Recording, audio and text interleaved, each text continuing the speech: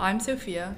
And I'm Angelina. And welcome to the first episode of Redefining Pink, a podcast where we work to combat gender underrepresentation in STEM.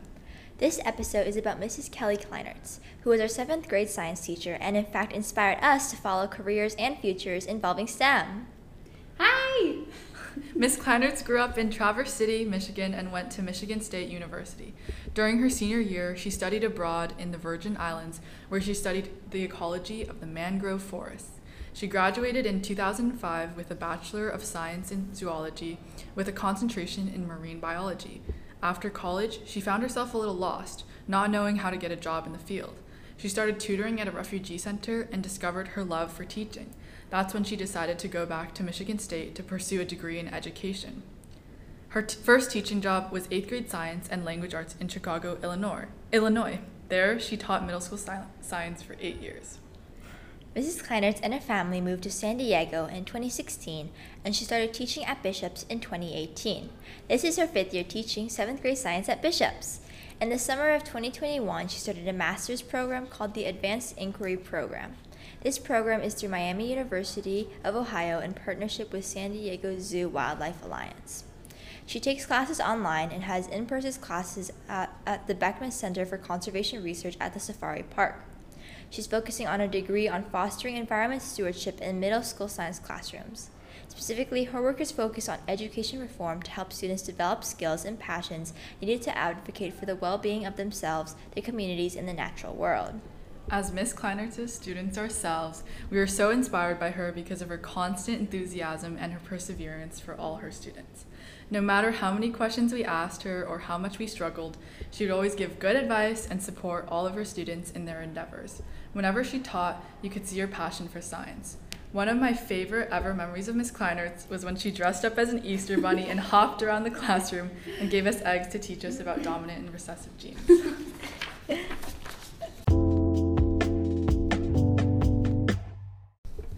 Okay, let's go into our fast facts section. What's your favorite color? My favorite color is purple. Ooh, I love purple too. Actually, Yes. purple is honestly, I feel like it's underrated. It's the new pink. It Oh is. yes, Redefining definitely. Okay.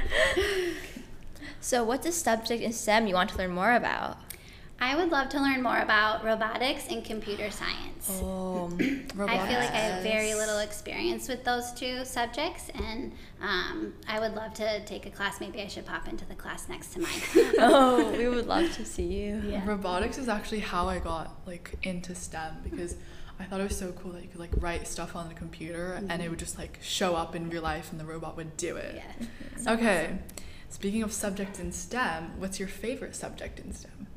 My favorite subject is anything that has to do with nature and the environment. So conservation science, environmental science, ecology, all of those subjects I love. Like biology, animals, living things. Oh my gosh, yes.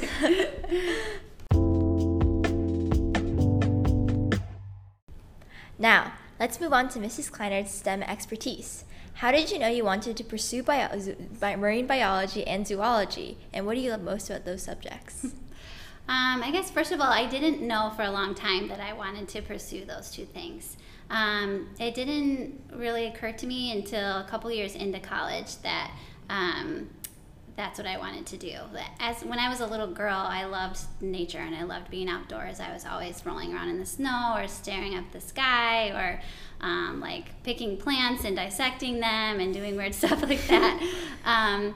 And so I always had those kind of things sort of in me, those characteristics in me. But it didn't really occur to me that I could do something with that passion until my second year in college.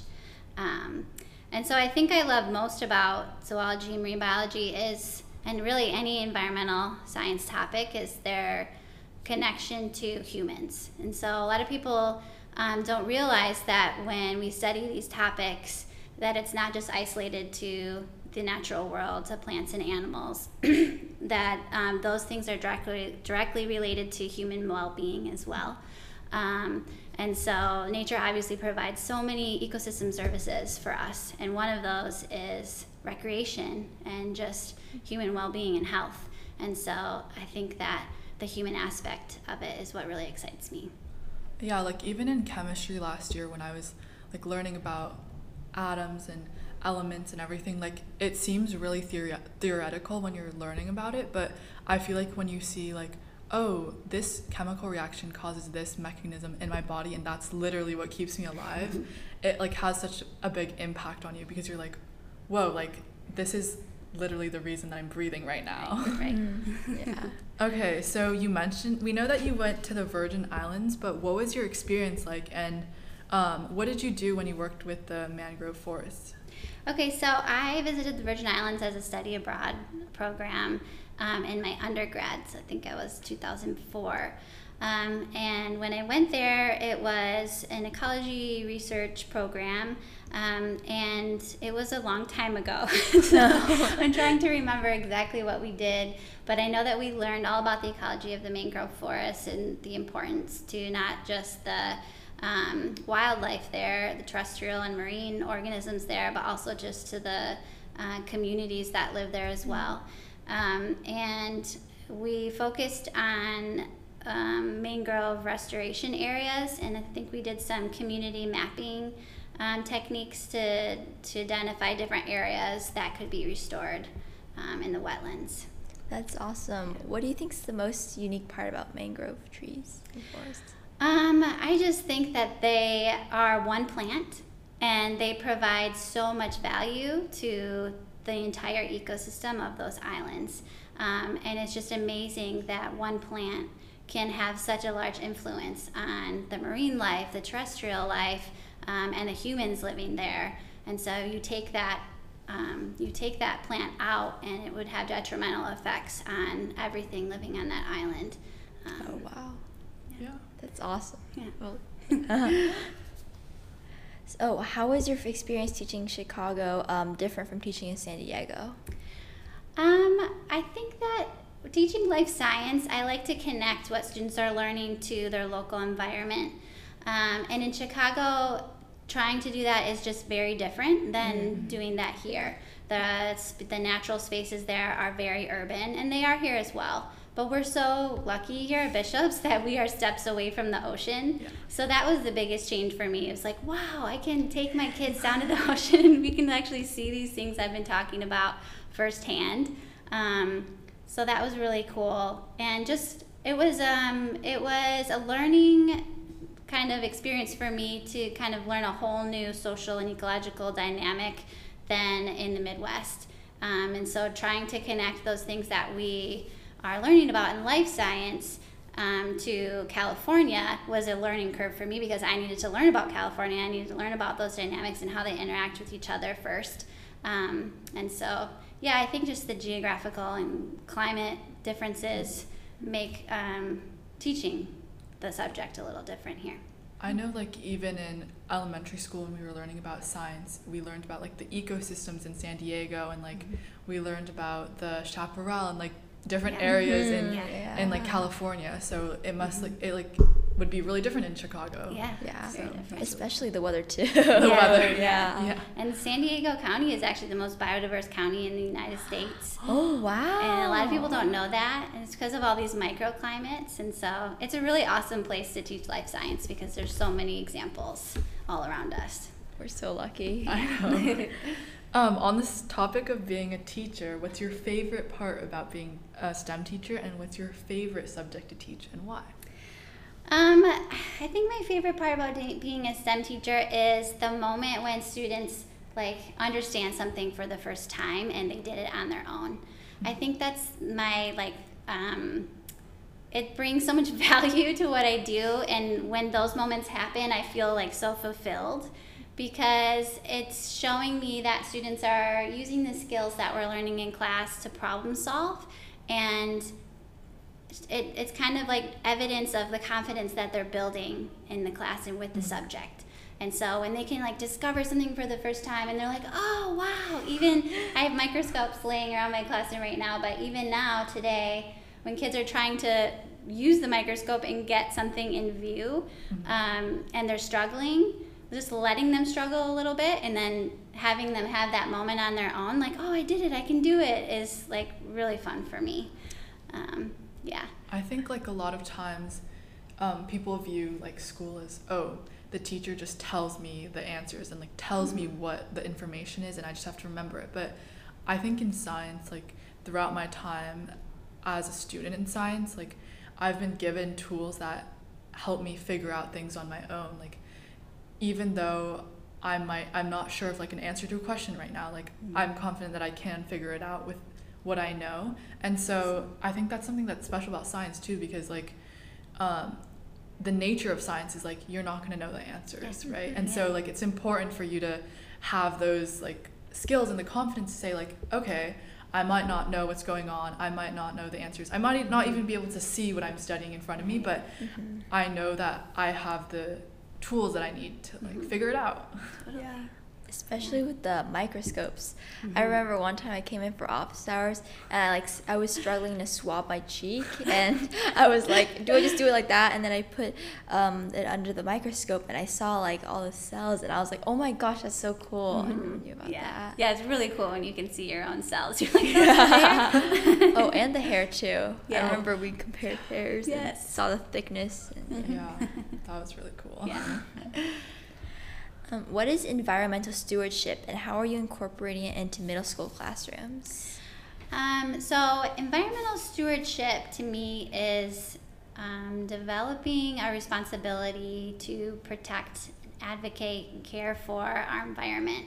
And not just in a I'm going to learn about it way and I'm going to be aware of it way, but more of in an active way. How can you take an active role in your community to sort of combat all of these things that are happening right now, climate change and environmental degradation. And so, really just being active with the environment and working to sustain it and conserve it would be environmental stewardship. In middle school, that's actually what I'm in my master's program right now for, is to sort of develop more ways to get our students involved with our local community and with the conservation projects that are already happening in our community. And so I'm still trying to kind of like learn a little bit about how to get students really directly and actively involved in stewardship. But right now, middle schoolers, they are very much exposed to the threats happening to our environment right now, and they take sort of a different role where they're kind of using what they learn about the environment and sort of educating others, which is another form of environmental stewardship, is spreading awareness to try to create behavior change. Because I think it's really important for like the younger generation to be a part of that, because after all, we're going to be the ones that are going to be living in this future world that we need to protect, and that environment is going to be our life at some point. So like as the younger generation, it's really important for us to bring awareness and like to talk about it, I guess, because talking about it and informing people is the first step to getting people to do something. For those who are trying to spread more awareness but are struggling to, like find ways, what would you advise them? I would say just like what Sophia was talking about, to just talk about it. Talk about it with your friends. Talk about it with your family. I think people get stuck of like, oh, I'm not doing enough, or I don't know what to do, because they think in their heads they have to do something really big, but it's really the small things. And so just having conversations about the environment and what little changes you can make within your life and your family's life and your friend's life, to just be more sustainable overall, is I think just the first step. Yeah, definitely.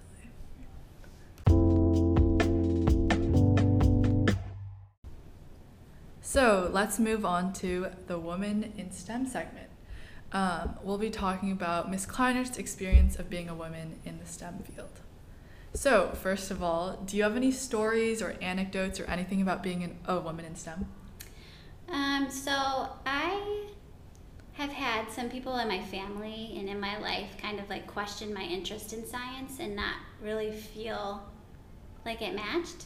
And I think that stems from like just who I am as a person, and being a woman or a girl, and being very feminine. Like I'm a very feminine person.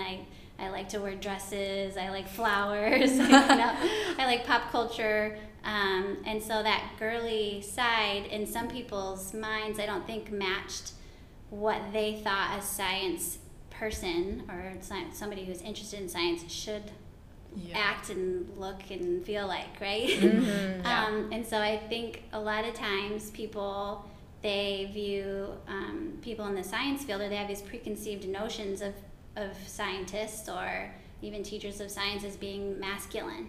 And because I was feminine, it didn't really match that. And they weren't real outright with it, but maybe just some passive comments about it, or not really understanding why, or seeing why I liked doing what I do. Did that change as time passed? I think that did change as time went on, and the more I sort of was able to show that side of me to them, I think the more they understood. I think a lot of times I would try to just not even talk about that side of me because I was afraid of the reaction, and so I kind of hid that. But as I grew older, I realized that I can be like 100% myself, and I can be feminine and girly and still like science. Like it's not inhibiting my my ability to do science. So I think it definitely changed as I grew and just had more experiences and had built more confidence. And I think at the root, like, people should be able to see this like super girly, what would be stereotypically a girly girl, and be like, oh, she likes science. That's completely fine. There's nothing contradictory about that. Like, it's important to like break the stereotype and show that even if you're someone who comes off as like super feminine, like science is feminine too. And so Angie, next question. Why do you think it's important that girls and women are involved in STEM? Oh, it's so important.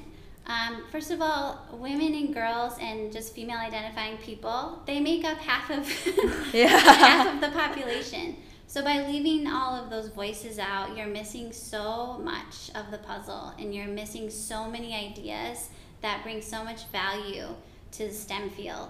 And so it's really important just to have a really diverse and inclusive workforce in STEM. It's important for females' economic security.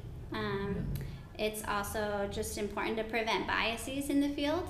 A lot of STEM fields lead directly to services and products. And so without female voices, you don't have that perspective. And I think that can be really detrimental. Like an example would be like if you're creating this AI algorithm to figure something out and there's no female perspective, that algorithm can end up having an unintentional bias against women, even if like the creators aren't thinking like, oh, we want to attack women with our project or with our model, but at the end of the day, like if you leave out that entire perspective and all those people, you end up like subconsciously creating this bias, which in fact, there was a Virginia study that used AI to see who was in the photo. So there was like, they showed a bunch of photos in the data of women that were cooking, and then eventually the AI thought that even if a man was cooking, that the man was still a woman. Oh wow. Yeah. Oh my gosh. Okay. Did you have a special woman in STEM role model, and how did they influence your life or change your perspective? Okay. I didn't have a special role model until I got to 7th grade. And my 7th grade, I'm not just saying this, my 7th grade science teacher was the first time I was like, oh, science is really fun and relatable, and it's not scary. And so she was the first person that I was kind of like, okay, I think I actually like this, right? I like learning about how to solve problems and taking risks and not knowing the answer, and I'm okay with not being right. And she just created this environment where she made me feel very comfortable in science class to like share an answer, even though it could have been wrong, or to admit that I didn't know something. She just created a really like inclusive, comfortable environment for me. And so I think her name was Miss Antier. She was the best teacher. Oh, that's so sweet. Yeah. I was gonna say, and then as I got older, and it's kind of a shame because I didn't have many examples of women in science that I was given and throughout my like educational career. It was always the credit that white men took. That was what was taught at that time. Yeah. And so those voices and those stories weren't told. So I didn't really have very many role models. I would say like the person that's my role model now would be Jennifer Doudna, who received the Nobel Prize in 2020 for CRISPR-Cas9. I just think she's amazing. But yeah, that would be my role model now. So definitely now I'm hearing these stories of these amazing women, and sad that I didn't hear them as a kid, because I think it would have given me more confidence. And maybe I would have even taken a different path. Who knows? Do you think as the years have passed, the more news and media, especially about women in STEM, have become more accessible for younger children? I hope so. I would like to hear a child's perspective on that.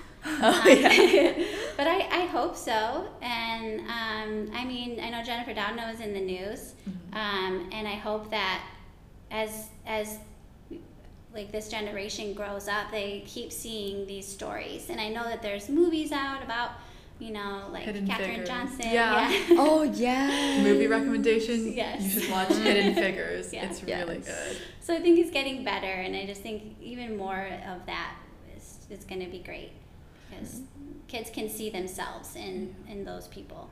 And to your point earlier about like science being scary before, I think a lot of times, like especially among girls, there's this idea that like science and math and like engineering is so difficult, and I'll never be able to get it because it's too hard for me.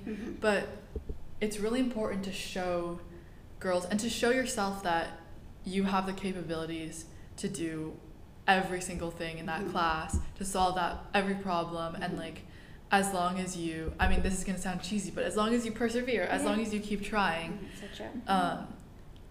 You can like prove to yourself that you have a lot of potential, I guess. Yeah, definitely.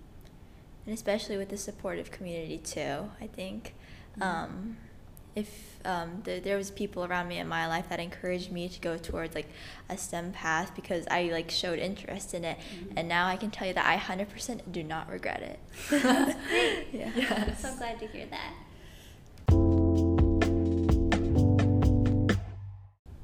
Okay, so let's go on to some advice. If you were to tell your younger self or a younger girl out there who is interested in STEM a piece of advice, what would you tell her? I would tell her that you can be 100% yourself and still be a rock star in STEM. That you don't have to hide any part of yourself or tone down any girliness that you have in your body to fit into a STEM field. To just keep challenging that stereotype and keep challenging that barrier. And don't compromise who you are. You can have it all, and you can be exactly who you are, and in doing so, bring so much value and perspective to the STEM field. Yeah, I definitely agree. Like, it's important to, like, your voice and your unique perspective is so important. Like, if you think like, oh, I need to fit a certain mold, or I need to be a certain person in order to pursue STEM, then like you're contributing to like this idea that everyone has to be like one-minded, one-track mind, like everyone has to be the same. But it's really important for there to be all these different perspectives in science. Yeah, definitely. On the topic of many different subjects and perspectives, what would you tell those who feel a little bit lost in what they want to pursue? That it's okay to feel lost. You don't have to know what single path you need to be on anytime soon. I remember when I was feeling really lost in college, I had a great conversation with my dad, and he said, I was like, Dad, I just don't know what I want to do. I'm freaking out. I don't know what my major is going to be. And he was like, Kelly, I'm 60 years old, And some of the most interesting people I know still don't know what they want to do with their lives. And I just was like, oh, okay, I guess I don't have to have this all figured out right now. You're going to shape who you are based on your experiences. And so I would just say try a bunch of things. Like, try as many things as you have access to, and take risks and be vulnerable in those things, and you will find your way, and you will find something that you love. And then when you do, run with it, and don't get caught up on, I need to know exactly what I'm doing right now, because so many people change career paths, and it's the best thing that ever happened to them. And it's, you know, it's not always a single path that you're on. I think as a junior in high school, like, I'm kind of starting to think about, like, oh, what do I want to do in college? And, like, I feel pressured to, like, know, like, have an answer and to, like, pick my path. But I think it's really important to remember that even if I do pick a path right now, if I do or I don't, it doesn't dictate what the rest of my life is going to look like, because I've heard of so many stories of people who might study something in college or major in a certain area, and they completely, like, change their entire path out, even during college, after college. So, like, just, like, picking it, there's no pressure to pick now, I guess. And I think it's important to remember, because it can feel like, oh my gosh, I need to know, but I'm only 16, and there's still a lot of time for me, the rest of my life, for me to choose. Exactly. And even if you do pick a path and you don't feel like it's the path that you want to go on, it's totally okay to change. Like, I remember when I was little, I used to want to become a doctor and a librarian at one point, and then I was like, because I really love reading, and then I also was like, being a doctor is super cool, and I was like, wait a second, I'm not actually, like, maybe I'm more interested in, like, robotics or technology. And And also, one more thing, I think it's, like, it's cool to have a lot of interests, because like, a lot of times people think, like, oh, you have to have this one passion that you follow for your whole life in your career, but, like, there's like a beauty in the cross section between, like, I can love poetry and I can love coding, and there's, like, there's AI that makes poetry. Like, it's so cool. Like, anything that you might be interested in can always, like, it, like, builds who you are. Like, it's all part of your identity. So I don't think there's anything wrong with feeling like you have a lot of interests, or like, thinking about how you could combine your interests. Totally agree.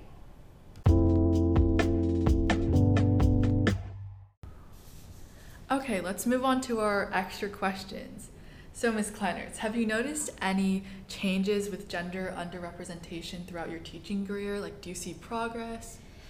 So, in middle school, overall, I feel that when girls enter my class, they're overall more likely to be more quiet in whole group discussions. So I've noticed that throughout my teaching career. And however, that the work that they produce is very insightful, and it's awesome work. It's really great ideas. And so there's a missing piece there where girls aren't feeling like their voice is validated, or that their voice needs to be heard. And so it's disappointing and it's unfortunate. But I think that we sort of all benefit when we hear everyone's voice. And we can learn so much from each other when we hear everyone's perspective. And so, yes, I've definitely seen more girls participating in science throughout my 13 years of teaching, but it's still pretty prevalent that sometimes the girls are just a little more quiet in sharing their ideas. I think a lot of times, like, it comes from this place of feeling like you're gonna get overpowered by someone else, or like the fear that, oh, if I say this, someone might come in and disagree with me, or say that I was wrong. And, like, I feel like a lot of times it's important to remember that, oh, it's okay if I'm wrong, like, I can still say this. And I think even in our math classes, like, we're encouraged to share our ideas, even if we haven't solved the problem completely, or even if we got it wrong in our homework. Like, it's okay to be wrong, but adding that perspective and showing people, like, okay, I tried it this way and it didn't work, that's valuable too. Mm-hmm. Because like I think a lot of times in the scientific community we like value this idea of like we discovered something and this worked, or we got these results and they were so insightful. But doing something or writing research about what didn't work is also super important, because it tells us another way that didn't work. Yeah. If you think about it, all learning comes from those mistakes. And not much is learned when people don't make mistakes. Yeah. Yeah, exactly. Okay. How can teachers and educators around the world do their best to support girls in STEM? I would say, first of all, like just creating an environment where everyone's ideas are encouraged and respected and valued, and that it's not just my job to have that sort of like have those norms, but it's also everyone's job to invite people to contribute and to want to hear the perspective of everyone else. So creating that sort of culture within a classroom is hugely important. And then also just creating a culture of risk-taking and being vulnerable with your ideas and being vulnerable, sharing your opinion is really important to get girls to not focus on trying to be or being afraid of being wrong or being afraid of being overpowered.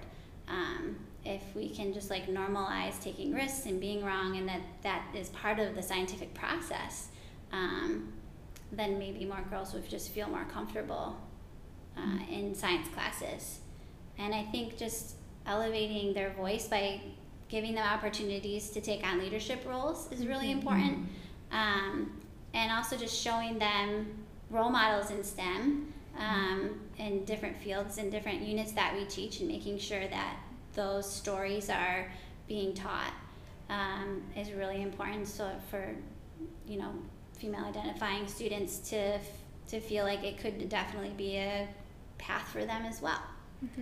And also I think for like working females in general, like there's this idea that like I have to balance like family and my career, and so they might think like, oh, if I want to have a family at one point, I want to have like a career that's not so like rigorous per se, and STEM can come off as like a really difficult career, and so they would shy away from that. But I think it's important to say like you can have both, like that's kind of a theme, like you can be both a scientist, both a mathematician, and also be someone who has like a family like you. So as a teacher, you teach one grade, but you get to see like people grow up in a way, like all your students grow up, including us. So fun.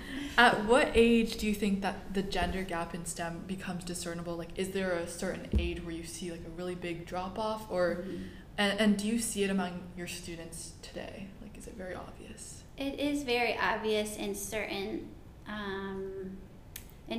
classes, especially as you go from middle school to upper school or middle school to high school. That it becomes a lot more prevalent. The gender gap gets wider, and especially in classes that are very math heavy, like physics. And here at our school, we're very aware of that, and we had an awesome department chair last year, and we have awesome dedicated teachers that are trying to work through those problems and trying to collect student voices on their experiences here, and surveying students about their experiences and how they feel in science classes and where they feel they belong, so that we can sort of get to the bottom of why that is happening and attempt to sort of close that gender gap. But it's definitely, as you go up in grade levels, I think it gets worse and worse for some reason. And especially in those math heavy like physics classes, it's even worse. It's even a wider gender gap. I definitely agree, especially as you go on to upper school, and I guess there's like more talk about college, what we want to do in life, and the courses definitely become more rigorous. I think I've also seen some patterns of where like girls who are female identifying students who were previously interested in STEM start to feel a bit more intimidated. Yeah. And I'm actually taking physics at Bishop's right now. Yay. I'd say like that's definitely true. Like the gender gap is definitely there. But my grade is kind of an outlier in that sense. Like all 3 juniors in advanced honor physics are girls, which is amazing. Yeah, and so I think there's more girls in like advanced math classes in our grade than there are boys, which I think it's great to see, because then I feel like I have a community. Like I sit with the other 2 girls all the time, and we talk about problems, how to figure things out. But in terms of like what you said about math heavy especially, I think that's definitely true. Like I participate in math competitions a lot, and I did this one with San Diego Math Circle where they basically invited like 60 people to participate on their teams. It was for ARML, or American Regional Mathematics League, I think. Oh, wow. And there was 60 people, and there was 4 girls out of the 60. That's so sad. which is honestly like that's one of the most prominent examples of when I felt like I was a very small minority. Yeah. And it's beyond just being a minority. It's like you feel like I felt like I couldn't talk to a lot of people because I felt intimidated by them, because there'd be these they split us into 4 teams, and there would be the first team was 15 people, and they were all boys. Oh, wow. And I was like, oh my god, they're so good at math, they're so smart, there's no way I can talk to them. And so like it's important to include more girls, because by doing that you encourage more girls. Yes. 100% agree.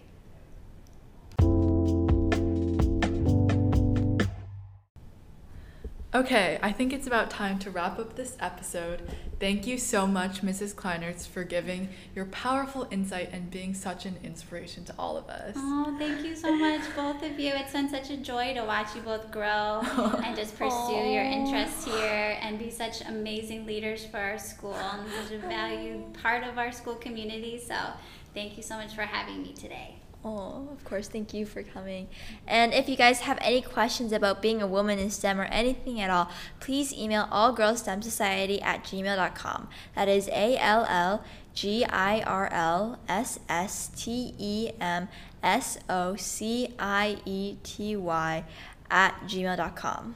And don't forget to follow All Girls STEM Society on Instagram, Twitter, and Facebook. Thank you so much for listening to Redefining Pink, everyone, and see you on our next episode. Bye.